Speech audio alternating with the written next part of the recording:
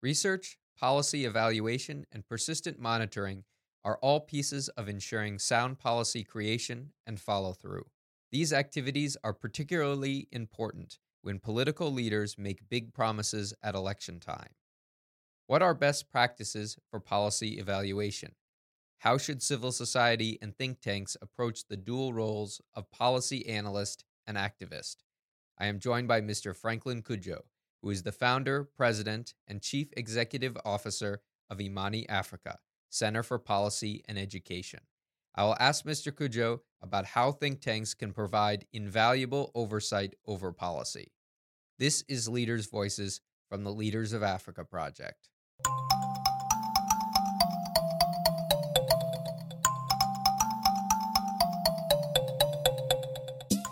Leaders' Voices is a series that focuses on pertinent topics in governance with in-depth thought leader interviews. My name is Peter Pinar, and I am your host. My guest, Mr. Franklin Cudjoe, is the founder, president, and chief executive officer of Imani Africa. Founded in 2004, Imani Africa has become one of Africa's most reputable think tanks. Mr. Cudjoe is actively involved in public advocacy work. He is also featured in international and local media for his commentary on development concerns. Mr. Cudjoe is joining me via Skype from Accra, Ghana. Welcome to the Leaders of Africa Project. Pleasure to be here. Thank you. So you are the founder, president, and the executive director for Imani Africa, the Center for Policy and Education. But I first want to talk about what brought you into development work and to focus on development concerns, particularly in Ghana. So how did you find your way at the outset to doing governance and development work in Ghana? Well, thank you very much. For a very long time, this part of the work, which involves policy analysis, had been left mainly for the older folks, older generation. In fact, the think tanks or civil society groups that existed in Ghana and somehow even on the continent were led by people who were mainly academics, but also quite old as well. And I had a sense that after interning with one of the leading think tanks in the country, which was the oldest think tank, by the way, and I saw how business was conducted, I knew if we continued that path, where we research, we do good work, but at the same time, we only cater to a few segments of society, which were just the parliamentarians and probably ministers of state and a few media houses. There was no way we were going to cause the necessary shift in terms of discussions and focus on our development that we wanted. So I thought there was a significant gap within the conversation. How do you undertake policy analysis and then translate it into probably 1,000-word article, get it published, and get everybody assessing it and reading? First of all, politicians who do not have enough time can read it quickly and understand what you want to say. And then also the larger populace and the media especially, which because of lack of resources do not have the opportunity to do critical work, would just take it without having to do some real deductions before they discuss the issues. I mean, that approach for me, coming from a young person like me at the time, I think I was 26 at the time, changed the course of this country when it comes to activism, intellectual activism that was predicated on a lot of useful research and intellectual rigor. So I got into this space partly because of the lack of opportunities or platforms to discuss these issues, that interface with the people generally. But then secondly, also, I just got fed up reading a lot of economics that did not make sense for the continent. I mean, those were the times in the early 2000s where we were still relying on aid and we're still being forgiven our debts because of the stupidity of past leaders. And then somehow we were reveling in it because we were then asking the likes of Bono, of Geldof, and the rock stars to come in here and actually raise money for us without understanding the context within Africa, that we've shifted away from this aid model to a model that should require less on statism and, if you like, a centralization of politics and life, but more so on entrepreneurship and basically free markets. Because those were the two major reasons why I got myself involved in this. Now, you've mentioned that you came into civil society, into activist work at a young age, and I'm wondering, looking back at the founding of Imani Africa, for example, in 2004, how has the landscape shifted? Has there been a shift from the older generation that was involved in some of this work to a newer generation? So how has the contours and the landscape of think tank and civil society work evolved over the period of time that you've been involved in some of this work? Oh, well, it has evolved. And also with the help of the technology, with internet, multiple platforms where people can engage now. I mean, at the time we were taking over the country, and I say taking over the country advisedly because there was no other established think tanks, older, far more well-resourced and far more networked, were not tackling the subjects that were the cause of our woes. They were still doing talks about democracy and for the winner not to take everything as in winner takes all politics. But there were big ticket transformational projects that were being supervised by politicians at the time that were not understood properly. So take for instance, they were going for a 3 billion, government at the point was going for a 3 billion Chinese dollar loan. And we were at the time the only think tank that brought global understanding to bear on what it is to deal with the Chinese and what it is to understand that if the Chinese promises a billion, and if you don't have a million, you won't probably get the money. No think tank at the time had the presence of mind and probably well structured to understand that if the $3 billion loan did not work out or went ahead, worked out in a very negative manner, it was going to pile up to our debt. So Imani took a position and brought global presence to bear on our analysis and changed the course of that project directly. In fact, 4 years down the line after the project was conceptualized, after the loan agreement was conceptualized, the money hadn't come.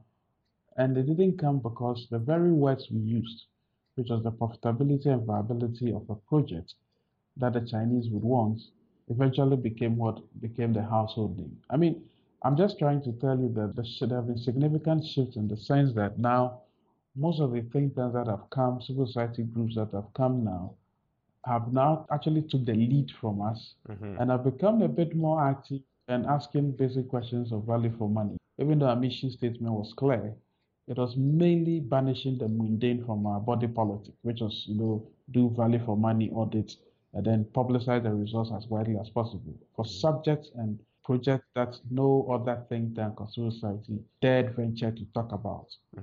So it shifted, and with the aid of technology, a lot more people, and of course, a lot more people now take a cue and ask questions of their leaders. So, at the outset of Imani Ghana's founding in 2004, what was the process that you went through to get Imani Africa into being? And how were you able to really build the reputation of Imani Africa into one of the most recognized and widely reputable think tanks in all of Africa? Well, that's a brilliant question. To say that we did not get help, it's an understatement. We actually got more support, network support, not in terms of money, but more so in terms of training and networking. I mean, in 2004, thereabouts, I was, as a leader, founder of the organization, was already interning with other think tanks in the UK, for instance, and I pay glowing tribute to the International Policy Network, which is a think tank that I believe significantly formed the basis and helped us launch heavily into the media landscape across the world and indeed across Africa, which was my home. So I'd done some internships, I'd done some professional courses. Even in Michigan, I came all the way to a think tank in Michigan. Actually took some training, almost 2 weeks there, on how to manage think tanks and how to place the editorials in the newspapers. It was a combination of a number of trainings, a number of internships, a number of networks, and a number of meeting people who were already living in this limelight in terms of doing reasonable policy analysis. So yes, that birthed the birth of Imani. So for instance, by 2005, I was already doing op-eds at the Wall Street Journal and the Daily Telegraph in London. That's 1 year after the founding of Imani, all because I was properly trained in doing policy analysis and engaging in the media back in the UK at the time. So everything then fell in place because then one thing went left to the other. You got a publication, and it was on a very important subject, like Bob Geldof and co had a party in Trafalgar Square on a Friday, asking Africa's debt to be forgiven and more aid to be given to Africa. And Monday morning, a leading British newspaper has a banner headline that says, "Rockstar economists cannot save Africa," by an African called Francis Guju, and everybody begins to talk about it, referenced across the world by all the media. So that all these bits and pieces actually Hmm. led into the consolidation of Imani that was known outside of Ghana even before we decided to bring it back home and make it solid for people to follow. So it seems like it's a combination of capacity and training and strategy that's needed, but it's also a piece of content, the research that you're delivering. How important is the content and the approach and the methods that one uses to do policy research to actually raising the profile of an organization that is trying to bring about policy change? Well, content is key. I mean, strategy is everything. Execution is probably more important. And part of the execution also means content must be looked at. Content is key. And content must be contextualized, I think, Mm-hmm. is the point I'm trying to make. So, what were the raging debates at the time when Imani became more like an African global name? At the time, the discussions hovered around trade, taxes, patents, as in for pharmaceutical products, that's healthcare, aid, and good governance. Mm-hmm. Now, but this was because at the time, these were the discussions the world was hooked onto. And for us, it centered everything on Africa and why Africa was the way it was because of these issues that were lagging. So we Mm-hmm. plugged ourselves into it and made sure that we were authentic voices that were talking about this issue. I'll give you an example. So, for instance, I appeared on the BBC TV discussion in 2005 with a Christian aid activist. Mm-hmm. And the Christian aid activist reasons for giving debt in Africa and asking for more aid for Africa was that a child dies on the continent every 3 seconds out of poverty, disease, and hunger. But I lived on the continent and we've done the calculations, which was very validated by the Organization of African Unity at the time, Mm-hmm. that $150 billion got stolen on the continent every year.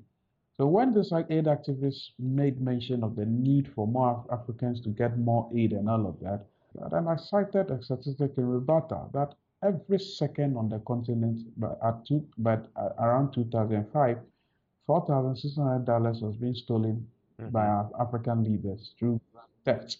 So context matters, strategy, execution also is very useful, but context is king.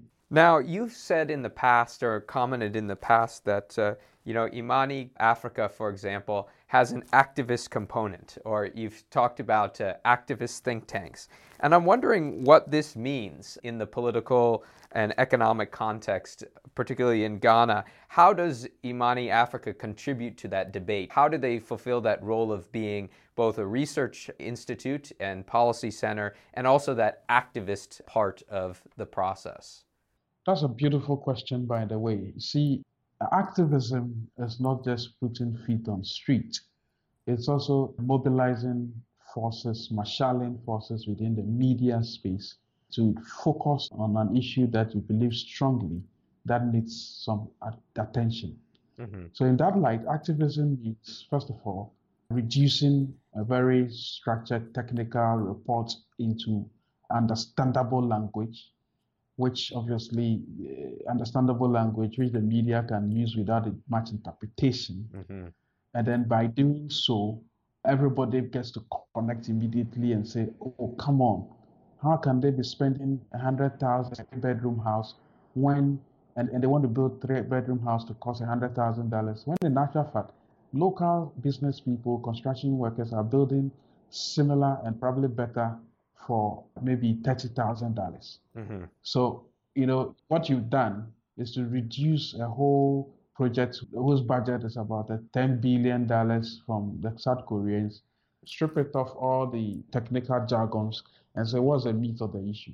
Ghanaians, this is what we are being told our money is going to be used for because we are going to raise a loan from the South Koreans to build some 200,000 units of houses. Hmm. Does it make sense? Break this into components and say, even if we did an analysis of how much it costs, this is what it should be the cost. Hmm. When you do that kind of thing, you are able to mobilize and marshal forces within the media landscape who would take these very well explained issues, because it has to be, it's a black and white matter. There are no gray areas when you're doing think tank work, even in any part of the world, no matter how sophisticated the issue. If the purpose of a think tank is not able to explain issue to the laity of Hmm. the populace in a way that is understood and convincing, you have no business being the think tank industry. Hmm. So for us, we understood that as a very vital aspect of marshalling forces, media, and individuals in order to understand a critical issue. That is for us the definition of intellectual activism. Now, many have said in the past when it comes to think tanks, particularly those that have an activist side, as you mentioned, intellectual activism, civil society organizations, think tank, as being somehow the voices of the opposition. And I'm sure you've heard this talked about before and have been asked about it in the past. But I'm wondering, on a related matter, how much should think tanks and those in civil society activism interact with political stakeholders, cooperate, or be more confrontational with political stakeholders? What do you think is the balance there? Is there a balance? How should they engage with some of these political stakeholders? Well, that's another beautiful question again, because in this work, especially on this continent, and I suspect even in your own country, there are motive questioning all the time. I mean, depending on if it is Heritage Foundation or the Cato Institute that it brings up a report, people tend to look at where are they based, who is funding them, without necessarily looking at the content of what is being proposed. Mm-hmm. On the continent in Africa, it's even worse because again, people would ask, who are their paymasters? Where did they come from? What are their ethnic origins? These people tend to do all these kinds of silly permutations, and somehow they try to pigeonhole you. What we have found out was basically dovetails into the narrative you just proposed. We've been tagged several times. We've been asked, told that depending on which party is in power, we are embedded with the opposition. And I keep telling some of the people in power that, look, instead of taking our criticisms and running ahead with it, you do yourself a disservice if you thought that we were agents of the political class. Mm-hmm. Not far from that. But the way we have dealt with that is again to engage properly for them to understand that we are not enemies. I'll give you an example. Mm-hmm. So the previous government that ruled Ghana from 2012 to 2016 was one government that were basically enemies in quotes. They never respected intellectual rigor or anything that was brought to bear on the way governance was conducted, and then called them all kinds of names: KGB, sponsored CIA, opposition sponsors, and all of that. Then we took it in our stride and said, look, let's show these guys that what we do really matters and they need to listen.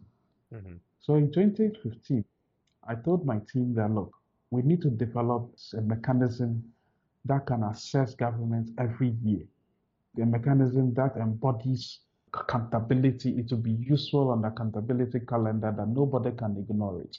Mm-hmm. Because already there are other think tanks with in bits and pieces, budget tracking, health assessment, economy. But we said, what could we do? Then the idea came to mind that let us actually track their manifesto promises. Mm-hmm. And guess what? We've been doing this from 2008. We've been writing about it, but people don't book, that people don't listen. In 2015, I told my team, listen, whether we have the funding or not, let's raise the tempo a bit. Let's show these guys that, look, we care about our country more than they do. So we conducted, for the first time, what did a framework for assessing political manifestos Mm-hmm. and went to the government and told the government that, listen, you care about your legacy. We have developed a system and a tool to assess the performance of your government based on the manifestos. Mm-hmm. Immediately we did that, and of course they understood the framework, it was scientifically proven and all of that. We realized a huge change in their attitudes.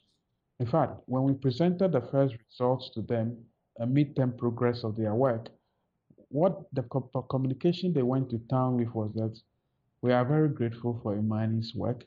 In Hmm. fact, we know Imani is difficult to please, But even then, we know our progress report is 47%. We were expecting 40% because money is difficult to please. But we'll do our best to narrow the gap and ensure that we do well before the next elections. You know what they did? 1 month after the reports we published, and the whole country, the whole media got talking about it, that government decided to ask their candidate, who was president at the time, to conduct their own report of the progress they've made in the country. Hmm. And the president went around the country. They mentioned that Imani's work was an eye opener to them that they needed to tell their own story. That followed through, and then we decided to extend it to the last elections, which also became a household name. I'll send you a link about that story. And all of a sudden, the politicians decided that these guys who were our vowed enemies realized that, look, these guys actually mean well. First of all, they knew they were going to be vulnerable because the Hmm. public actually loved the work we do.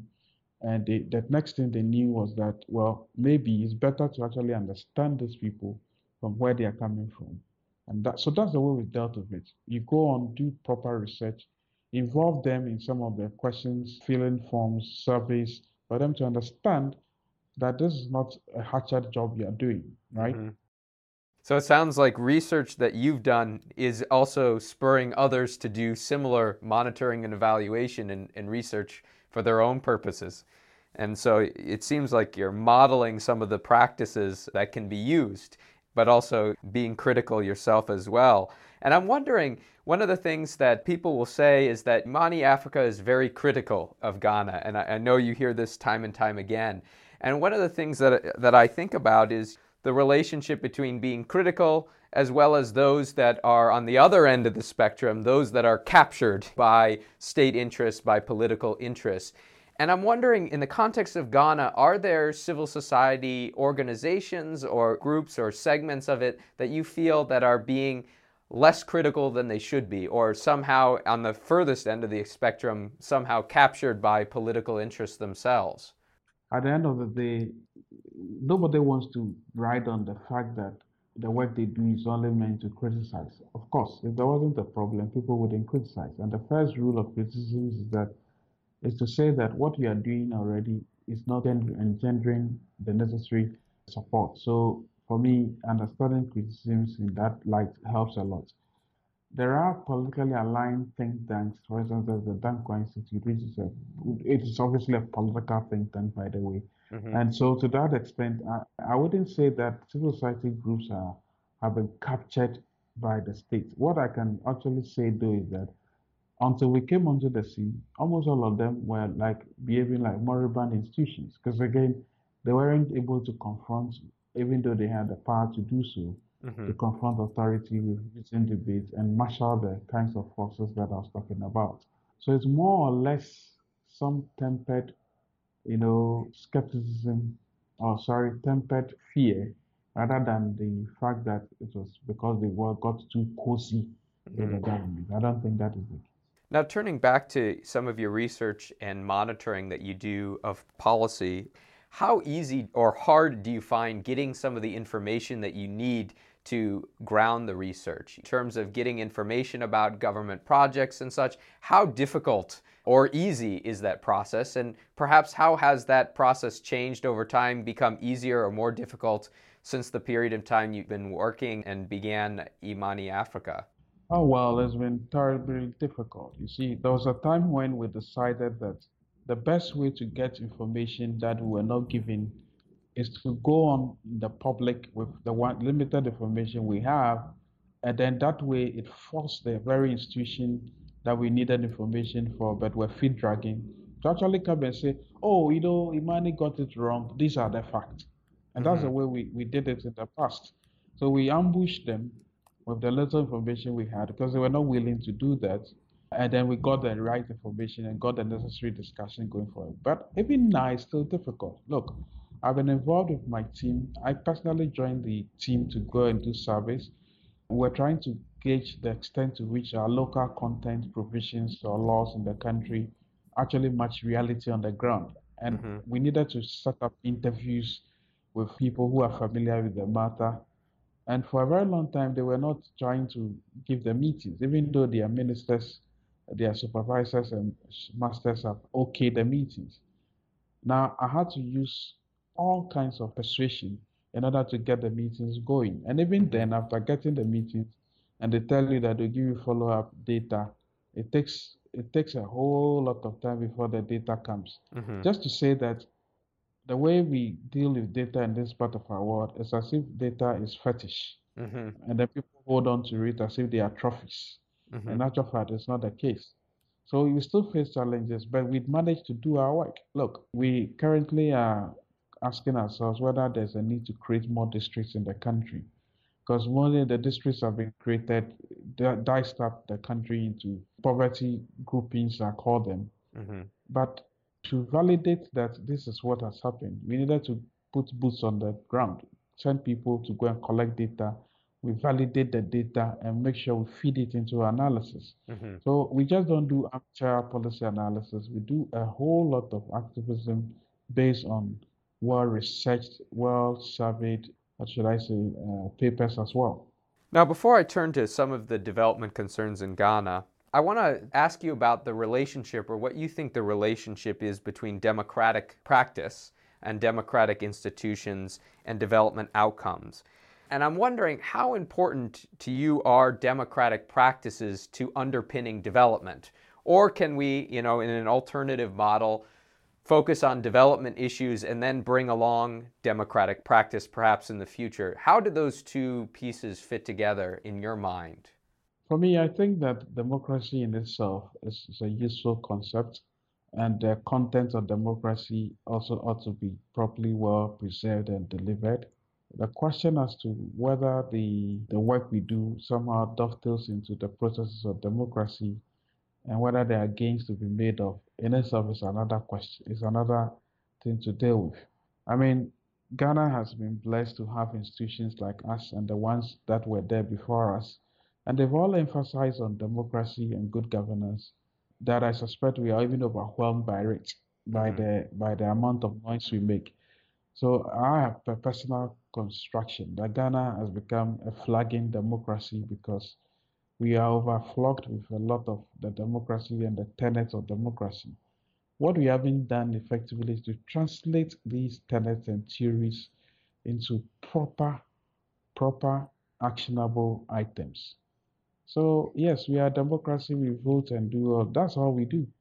But Mm-hmm. in terms of the proper impact it's having on the bottom line of a country, as in how significantly it's drawing in foreign direct investment, how it is mobilizing resources, both internal and external, to prosecute the governance agenda, how we respect some of the institutions we've created for ourselves that deal with monitoring and evaluation of our petrodollars, Mm-hmm. for instance, and how we publicly manage finances are all still lingering questions that the democracy hasn't been able to answer because somehow the politician wants to have his way all the time.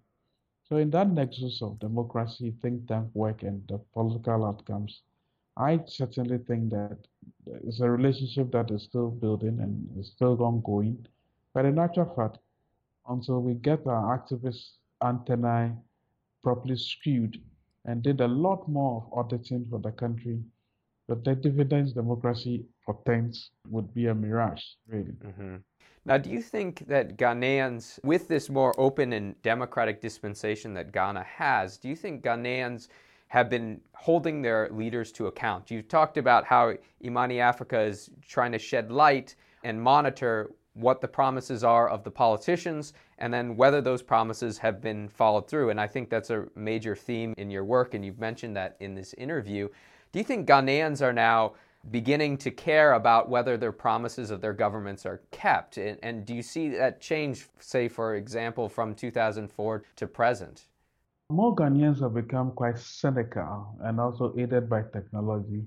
They become more cynical. Elections have always been based on who was more corrupt than the other until we came onto the limelight and decided to focus the discussions away from those high sounding terminologies to the actuals. Mm-hmm. So if a politician says, I'll build you a bridge, and the bridge, there's no river, there's no gully, for the bridge to be built, you probably need to ask questions. To the extent that these conversations about the whether Ghanaians have managed to exact some amount of accountability from their leaders, it is still an ongoing process, and they really do, Mm-hmm. because of institutions like us now.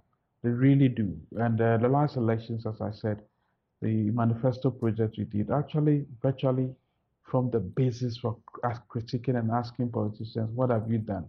In fact, even as we speak right now, people refer to it and say, oh, you see, you are doing this. This is why Imani said you shouldn't do this during the election. And you never understood it. We didn't understand. Now we are seeing the impact. Mm-hmm. To that extent, people are still holding on. I'll give you an example. We said that, look, the ruling government promises at the time, most of them were not quantifiable because it would be difficult to attain if there was no proper thought through conceptualization there. The Mm-hmm. first thing the government did when they came into office is to appoint 110 ministers, probably 30 more in excess of what we had known for the country. And the government said they needed more men to be able to prosecute their agenda because their promises were many. And people started saying that, but this is why Mani kept saying that plan before you execute and plan before you ask for many, many more hands to do a job that shouldn't be done by Mm-hmm. more than 50 people. To that extent, people are beginning to question. And people, for us, we are grateful that these kinds of accountability mechanisms are useful for the country. Now, my last question, in your view, and broadly speaking, what are some of the key development challenges that Ghana faces and that Africa faces overall if we look broadly at the continent? Peter, most of the challenges we face on the continent are self-inflicted. Mm-hmm. Prioritizing them means that we do the commonsensical things first. So, for instance, in this country now, we are talking, our leaders, president, the vice president, the finance minister, have been talking about Ghana beyond aid. It's a mantra that has come now. We don't want Mm-hmm. to do aid again and all of that. But you look closely at the budget, and aid has almost dwindled. It's less than 10% of receipts into the budget, which means that domestic resources have been mobilized enough to be able to make do for the shortfall, right? Mm-hmm. Now, the next question you ask yourself is, what does Ghana beyond aid means? Does it mean, and this is what we understand. I was telling the mission heads on the USAID recently, and we talked to the French business people and diplomats yesterday, and I had to tell them that, look, listen, all this talk, big talk about Africa beyond aid, Ghana beyond aid, the opportunities exist already. We shouldn't believe that we need to be giving money in order to fix these challenges. Mm-hmm. What are the opportunities? We are going to explore more oil, so that means more oil resources. What think tanks like us would be doing is to say, okay, more oil money will be coming to fix your Ghana beyond aid. Mm-hmm. But don't spread the oil resources so thin across several projects that you will not see the value. Invest critically in the important sector that can multiply the effect on the economy. So means testing and proper targeting of resources are things that we need to do. How difficult is this to be done? And how is this a challenge? It's not a challenge. It's only a challenge when people who probably believe that they need to share their money and share it in such a way that everybody can get a bit of it, but not in actual fact, directing the money to create multiplier effect. It's not Mm-hmm. a challenge. The next opportunity is revenue mobilization. We know that our ports leak badly. Mm-hmm. There's under invoicing. There's all kinds of shenanigans at the port.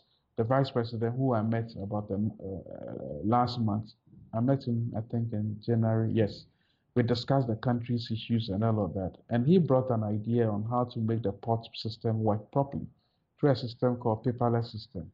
Mm-hmm. Then we found out to our amazement that while he had introduced the system, the custom officials are not respecting the rules. And even though there's been an increase in revenue by 35%, we should actually have generated 80% more revenue. Mm-hmm. Now, how is this a challenge?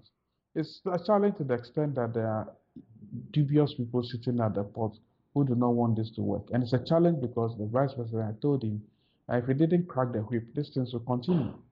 It's not a challenge. I'm saying that the challenges we face are surmountable and the solutions are right in here.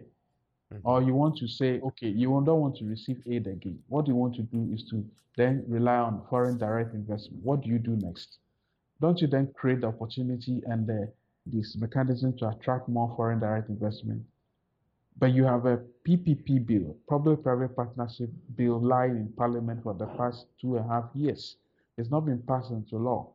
And you think that by some magic, just because you are saying you are Ghana Beyond Aid, people will bring you money when they haven't seen the framework that they want to work with. It doesn't happen that. So for me, I turn back the question and ask myself, what are we doing? Or we are slipping on the Doing Business report of the World Bank from 108 in 2016 to 112 in 2017. In 2018, we are 120th. Rwanda is 41st. Rwanda is the third cleanest country in the continent, or probably the world. We are the seventh dirtiest country in the world. How do you deal with these issues? You require leadership. It's not a challenge. These are things that ought to be done properly. And that's the commonsensical approach Imani has always adopted. Mr. Cudjoe, thank you for speaking to the Leaders of Africa Project. All the best with your work at Imani Africa. We hope that you will join us again in the future. It's been a pleasure, my brother. Thank you. Mr. Cudjoe is the founder, president, and chief executive officer of Imani Africa. Do you have thoughts on development concerns and the role of think tanks in public advocacy? We want to hear from you. Share your questions and comments at yourvoice@leadersofafrica.org. And that's it for me, Peter Pinar, on this episode of Leaders' Voices from the Leaders of Africa Project. Thank you for joining me. Until next time.